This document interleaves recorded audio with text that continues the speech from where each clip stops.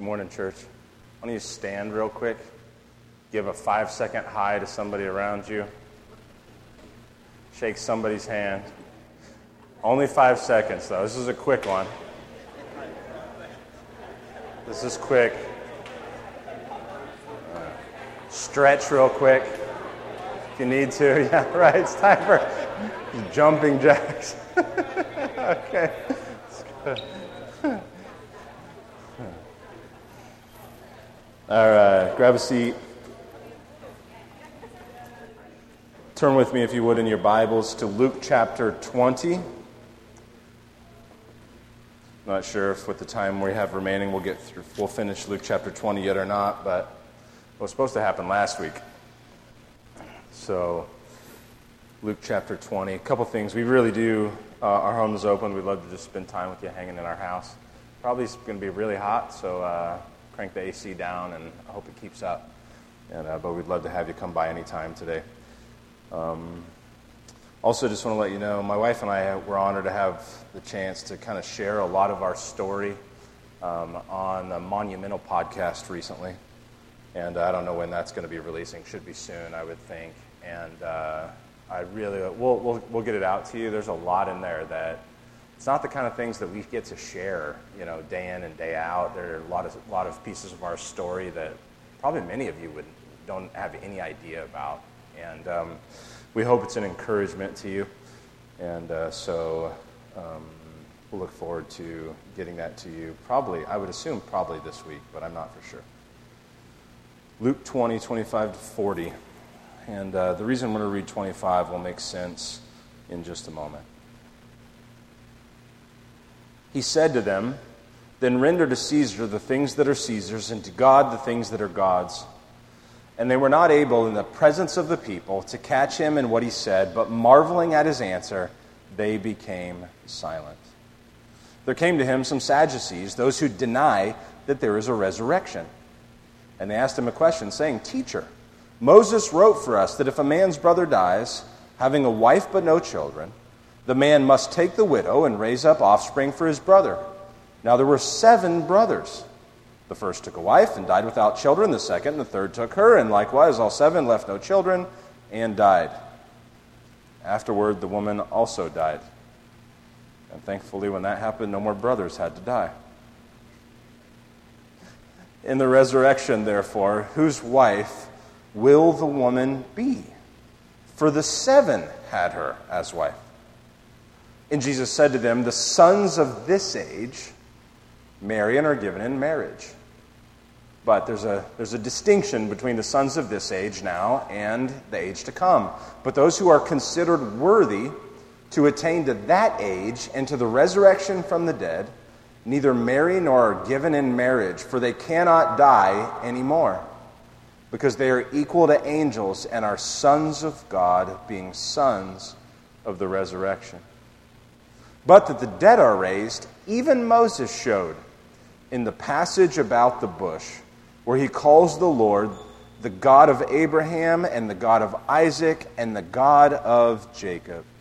Now he's not the God of the dead, but of the living, for all live to him.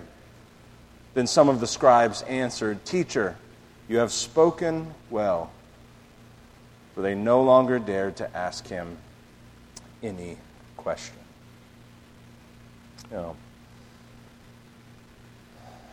All preaching is a risk. And one of the things I've been working on actually is taking more risks in preaching.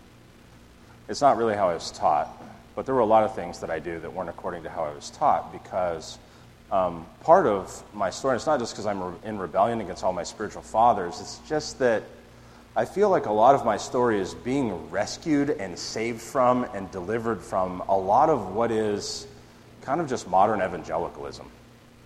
And things that were just so normal for Christians, the Christian life, for centuries upon centuries, but began to change, in more recent decades, that have been lost, but would have been just extremely normal for Christians 100 years ago, or Christians 200 years ago, and now just basic Christian things are strange to even the church. And sometimes I say things that I need to correct, or I need to retract, or I even need to seek forgiveness for. And I'll just tell you, I actually think that's probably just a normal thing, you know. And I actually expect it to be a normal thing, you know. Not that I'm going for sinning while I'm preaching all the time, but I expect it to be a normal thing. And I know that's really strange for you to hear, because the way we hear that in evangelicalism today, and then the way we hear that in the church today, and the way we've heard so much preaching in the last 20 years, you know, it's like the thought that anyone would ever sin by what they're speaking and preaching is just like the worst thing that could ever happen. And I'll just tell you, I just don't think so. I just think it's a normal part of the church's life. And I would even argue this. I would even argue that if a preacher is not sinning in his preaching, he's probably not taking any risks in his preaching for the sake of the godliness of the church. Think about that a little bit. But I would argue that. So last week, I want to correct a statement. And I knew it was messed up when I said it, but I wasn't sure where it came from yet. It was like one of those things that apparently was in my heart and came out, and I had to kind of go back and think and figure it out on the way home with my wife in the car. I was like, where did that come from? Because that didn't come from our church. That wasn't a frustration I had with our church. So where did that come from? And what I said, and I said it in frustration, and that's the worst part about it, but I want to correct this statement and kind of correct that moment, and then I want to explain it to you a little bit. And it certainly has a lot of application to what we dealt with last week in regards to authority. But I said, I'm probably compromised in all kinds of ways. How are you compromised? And I was more concerned actually with the spirit of how I said it, because I realized I was just really frustrated about it when I said that. And in one sense, what I said is true, if you're thinking in one sense. Because if you just use the word compromise and you think, oh, the word sin, and you insert the word sin there, well, then of course that's true, right? I'm a sinner, you're a sinner, you know. Don't judge me, I won't judge you, you know. But that's not actually what I was. That was kind of not what I was saying in the argument or the point I was trying to make. In fact, when I said this, it had nothing to do with the point I was actually trying to make at the time. And so, so that isn't what I was saying. So in the flow of thought last week, what I was trying to get us to do was to be obedient to authority with generally a gentle and peaceable spirit. That generally is the Christian life. And to honor the emperor, you know, to obey the authorities that God has placed over us, right? And to recognize that to disobey them is to disobey God. And the reason is we aren't going to win our nation back from the judgment of God by fighting our authorities and reviling our authorities and grumbling and complaining about our authorities.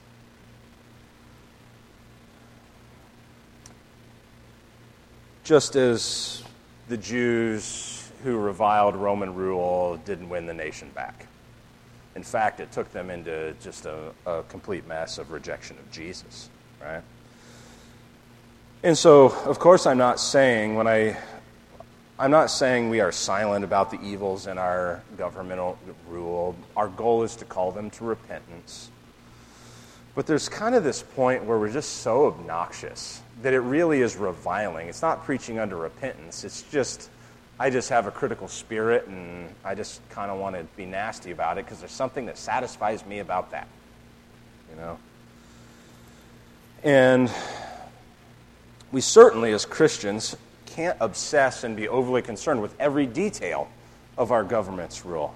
Right? There's a very real sense in which we are strangers and aliens and exiles here in this world, and everything the government, like if you're obsessed with everything the government's doing and every detail the government's doing, you're not going to live unto Christ and for Christ and before Christ.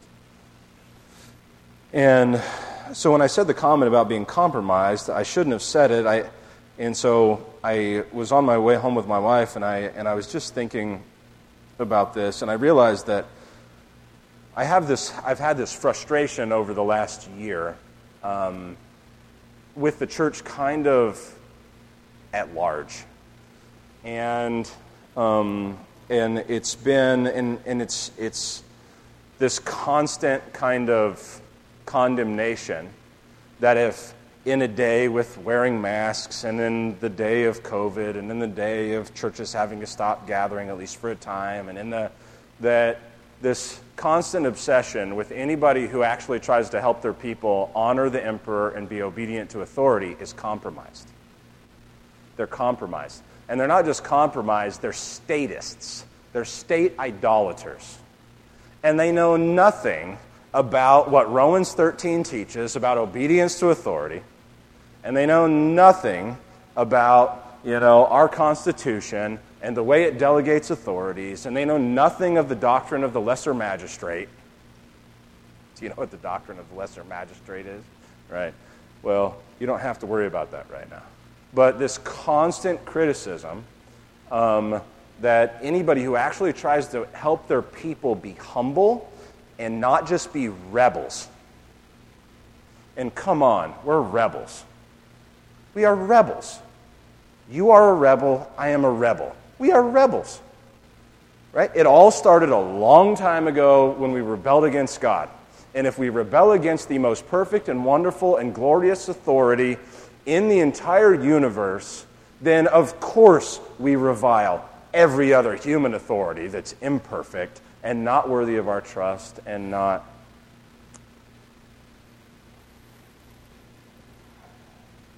My frustration really is with many who have made masks the new doctrinal confession and ultimately have just divided churches. You may not know anybody who's been in this kind of situation, but I'll tell you, over the last year, it's been an absolute nightmare for churches and pastors. And those who are loud-mouthed gather all those obnoxious people to themselves.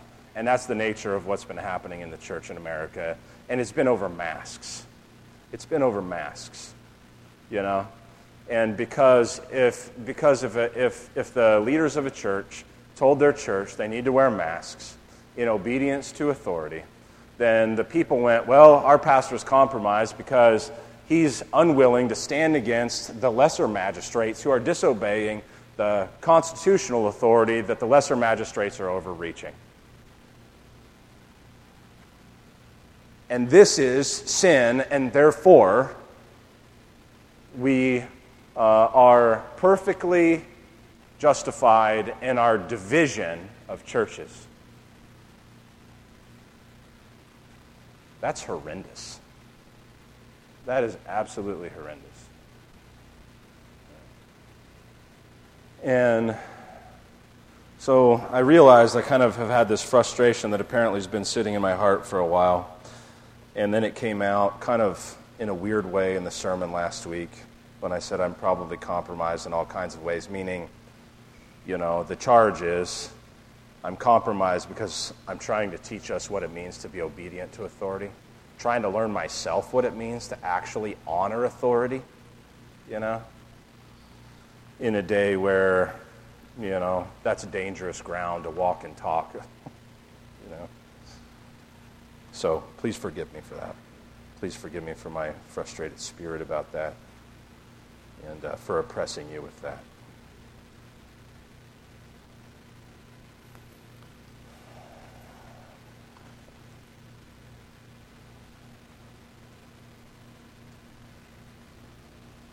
I do want to make a few more comments. I actually have a feeling these kind of pastoral comments will actually be about all we get through today.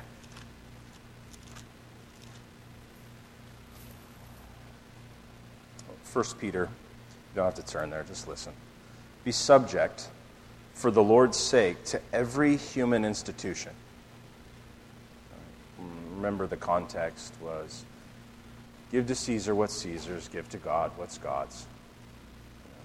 Be subject for the Lord's sake to every human institution, whether it to be the emperor as supreme or to governors as sent by him, whether it be the chief authority or the delegated authorities under them.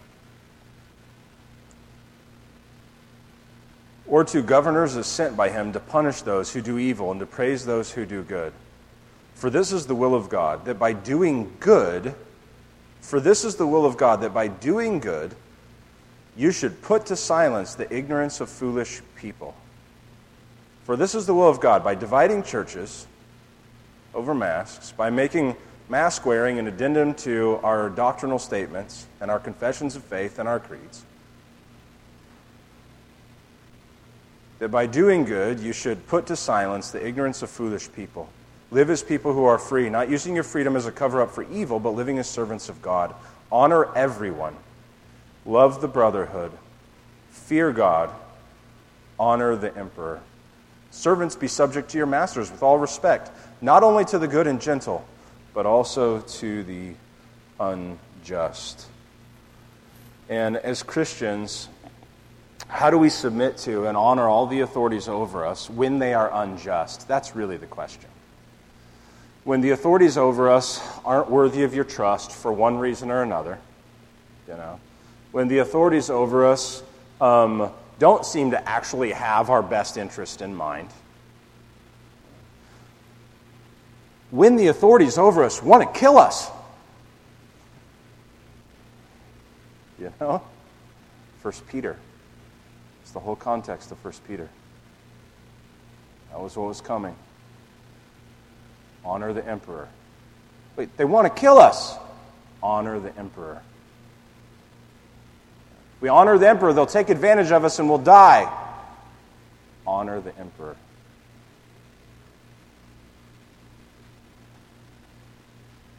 All right, the simple answer to the question, how do we submit to and honor all the authorities over us when they are unjust, right, which means we don't respect them, is we obey in every way that we can, as far and as long as we can, and as prayerfully and as thankfully as we can.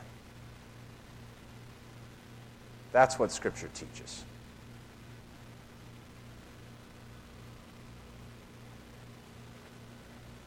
We appeal for permission when we need to, right, until we're commanded to sin.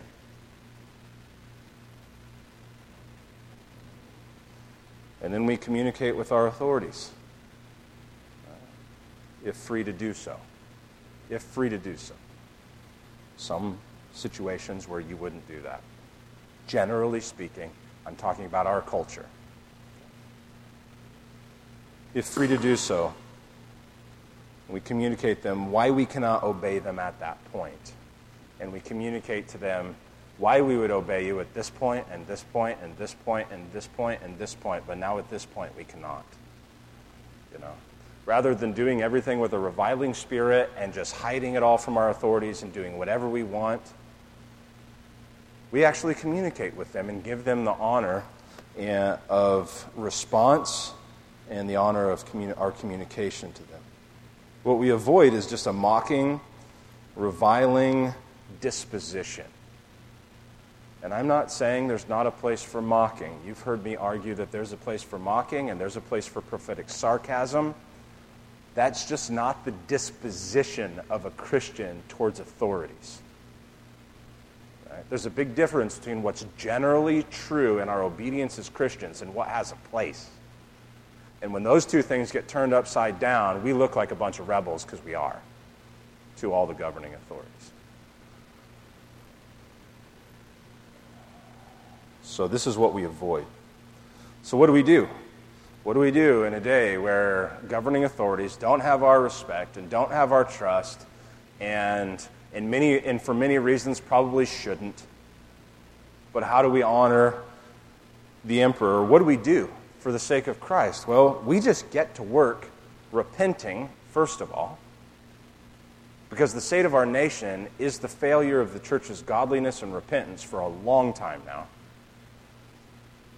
It's just like, it's just as simple as this in my mind. I'm pretty simple-minded. So it's just like as simple as this. If Christians just would have had kids and raised them to be godly for the last 100 years, the state of our nation would be entirely different. But because we rebel against God and we live in the church for ourselves and not for the sake of Christ, we're in a mess. And who should be surprised by it? The church ought not to be surprised by it.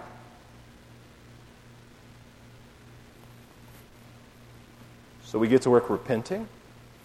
Then we get to work training men. Then we get to work discipling families.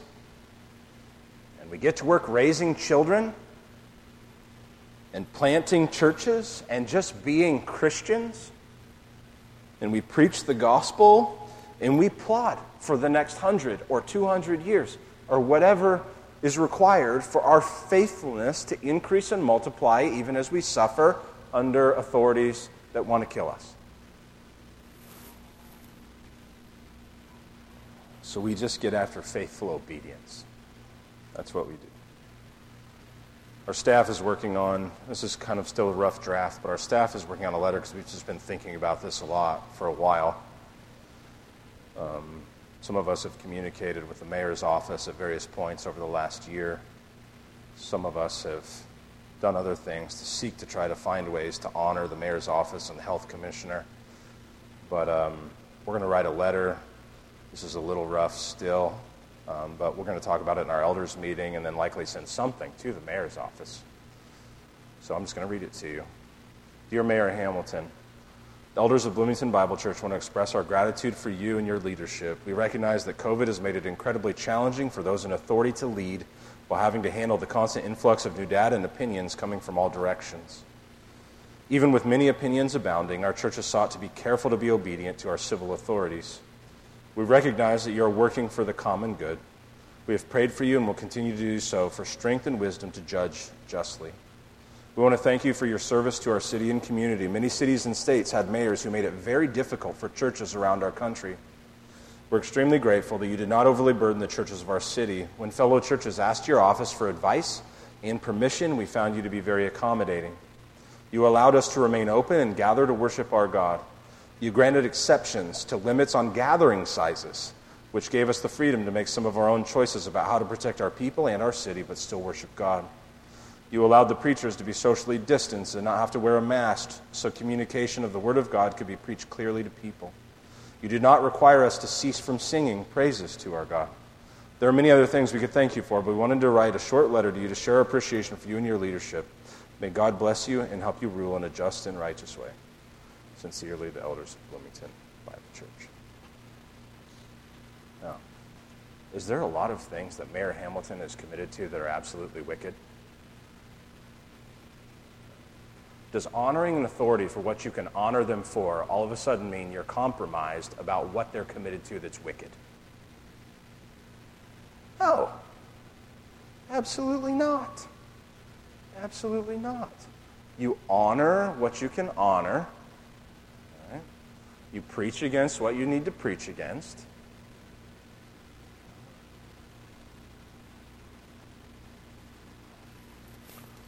You know, sometimes one of the things that we miss, we're just not spiritually minded people.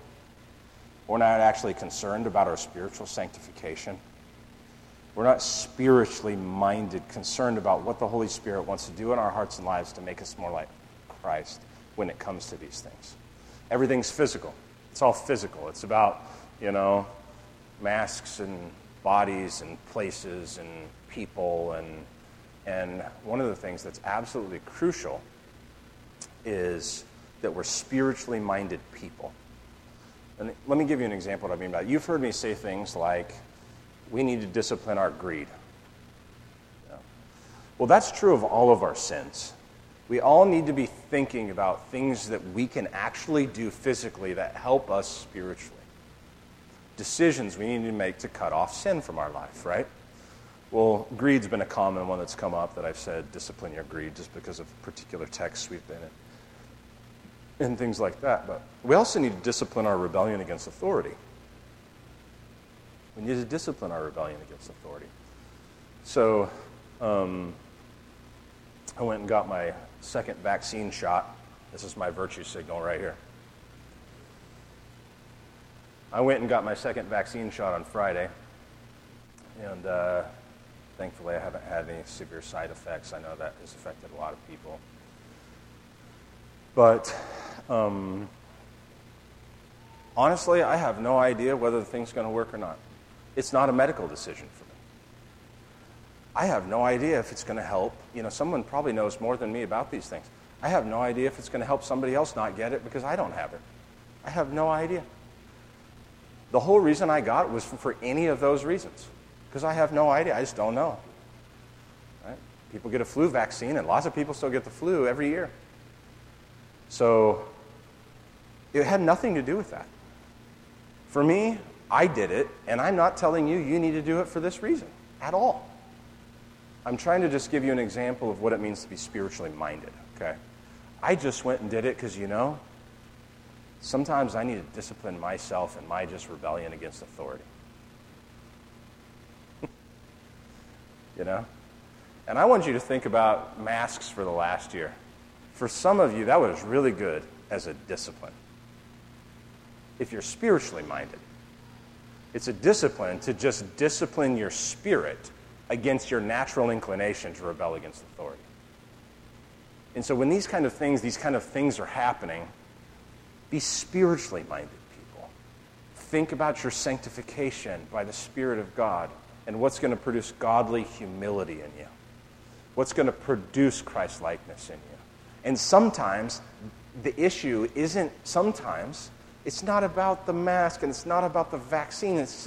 Sometimes it's actually about what's just good for your soul. And so sometimes the endless debates can just get kind of put to death just by the thought of, I actually think it'd be really good for you to do this just because of what it will demand of your selflessness.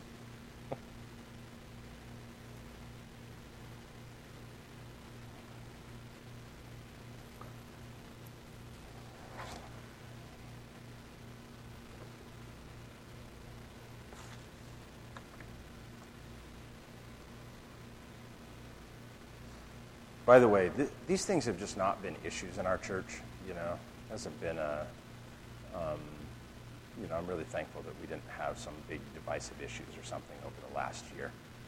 But I still think it's important that we think about obedience to authority.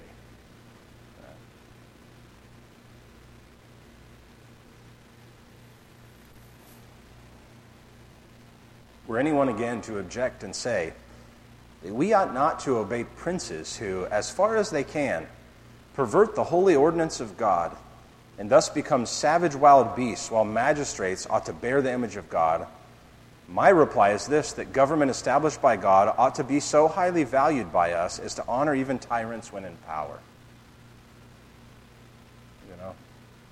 That's Calvin. And that's in a day when honor and respect, it's like we can't be the people who complain about the kids who have no respect while we've rebelled against our governing authorities at the same time. That doesn't work, right? You can't be constantly reviling your work authorities, men, and then expect your wife to be obedient to you. It never works. All of these authority spheres go together. Honoring authority, submission to authority, they all go together and work off one another, right? Let me read that again. Were anyone again to object and say that we ought not to obey princes who, as far as they can, pervert the holy ordinance of God and thus become savage wild beasts, while magistrates ought to bear the image of God? That's what we say, right? Right? They're overreaching the rule. They ought to be bearing the image of God, and they're not. Therefore, resistance, it becomes our number one aim. My reply is this, that the government established by God ought to be so highly valued by us as to honor even tyrants when in power. There is yet another reply, still more evident, that there has never been a tyranny, nor can one be imagined, however cruel and unbridled, in which some portion of equity has not appeared.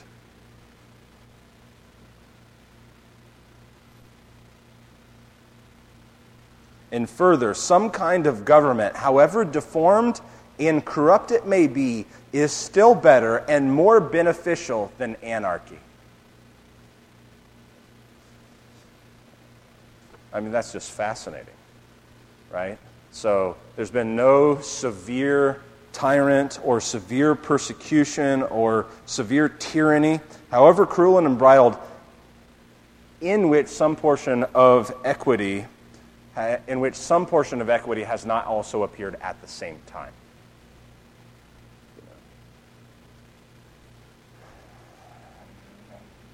And so even bad authority actually exercises goodwill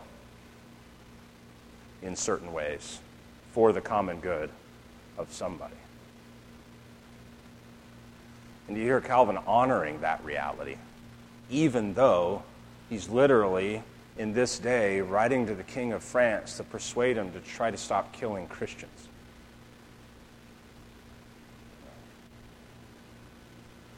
And here we are, like in the church in America, and I don't even mean just evangelicalism. I mean the Reformed Church in America.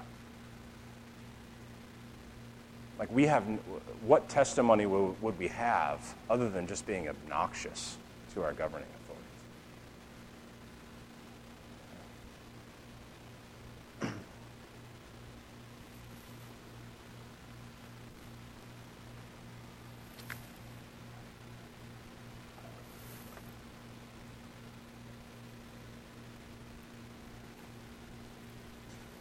I think it's important that we remember, because the resist tyrants is a movement, okay?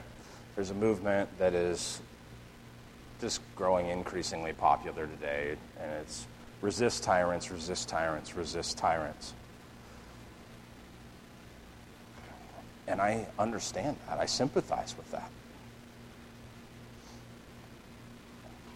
But that's not what Scripture commands most clearly.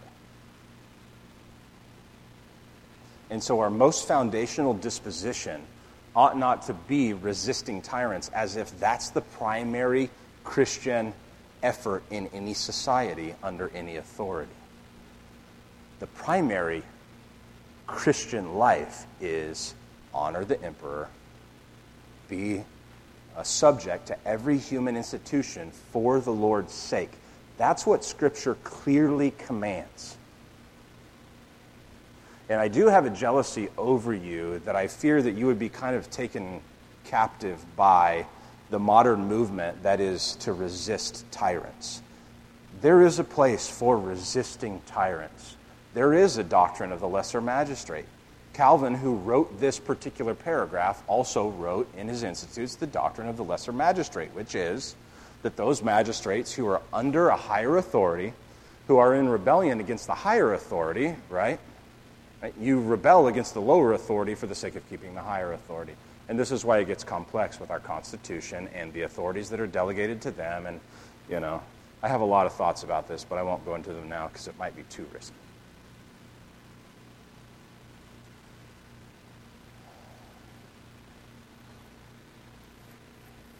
Stop, Josh. Stop your head. Don't go there. It's really important. Keep Scripture in mind. What Scripture commands is the most normal disposition of a Christian, is being subject to every human institution for the Lord's sake, for your Christian witness, and for the honoring of the Lord, who Revelation says, the Lord Jesus, He is the King of the rulers of the earth. I love that. He is the King of the rulers of the earth. That's the normal disposition, okay? And I'll just tell you, too much rebellion and resistance against tyranny is war. It's war. And you need to think about the value of life, not just that you're ready to fight. You don't just go to war. You don't just go to war because you're just resisting tyrants. There's a lot of considerations that you have to think about. You don't risk life. You don't just risk tons of life in a war for a principle when everybody's just going to die. You don't do that. You don't risk a bunch of people's lives for a war that has no chance of actually winning. You just don't do it. So I just want to caution us against the movement today to just resist tyrants. And if I'm compromised because I'm fighting against that movement of what I would call brash young men, though they have their place, and of course they have their thorough arguments, I don't think they have good proportion, and I don't think that they have actual good historical case example, even in our legal system. And I don't think they demonstrate what it means to actually honor the emperor.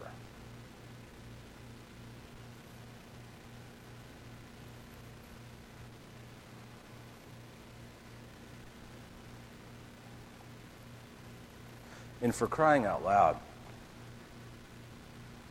I mean, because we live in our culture, it's hard to imagine, it's hard to actually see clearly how far we've fallen. Like, our nation is an absolute train wreck. We are a pagan, wicked train wreck. The wickedness that arises out of our nation to heaven, to the heavenly places, to God himself, is absolutely horrendous.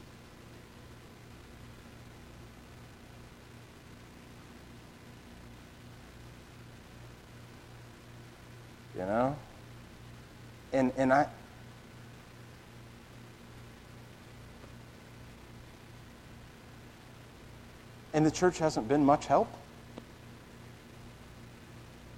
The church hasn't been much help.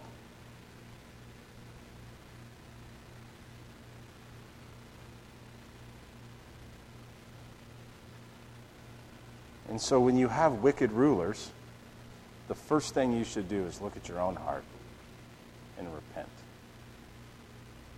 Because they're given as representatives of our nation.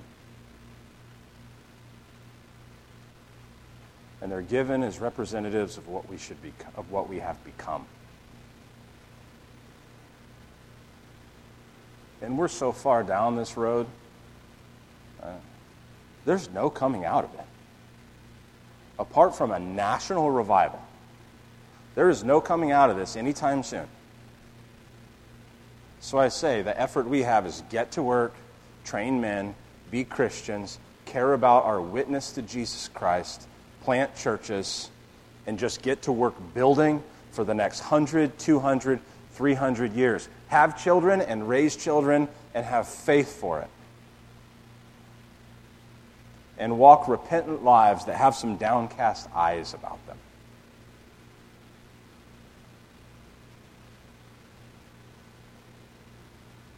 So wicked rulers are not primarily to be resisted as a first principle. They're primarily to get us to look at our own hearts, to see what we've become and repent.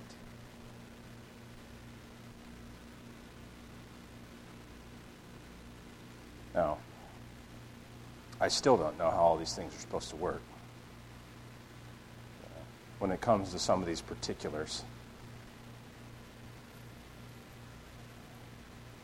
But I do know there's the pride and rebellion that has led to endless division in the churches over the last year. Makes me really suspect that the fruit of the teaching from the Resist Tyrants crew makes me really suspect that it's the right thing to be taught. Certainly not the right proportion. Teaching that leads to division everywhere, in the churches and in good churches, makes me really suspect, because we know, right, the teaching by its fruit. And it makes me really suspect.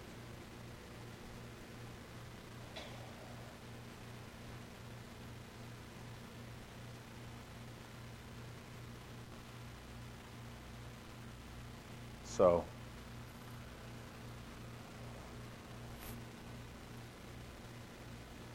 walk humbly. Walk humbly. Father, thank you for your words. Thank you for the testimony and history from men like Calvin and others who have witnessed to what it actually means to honor the emperor, to honor the kings, the princes sent by them, to do it for the Lord's sake and for our Christian witness. Father, we pray that you would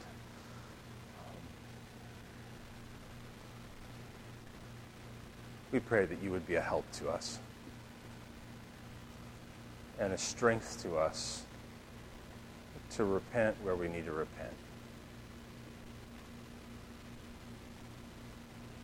to discipline our flesh and our worldly mindedness,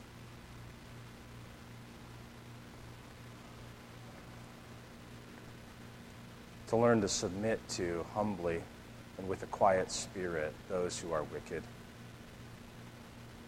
to honor what we can honor even in the most wicked tyrant.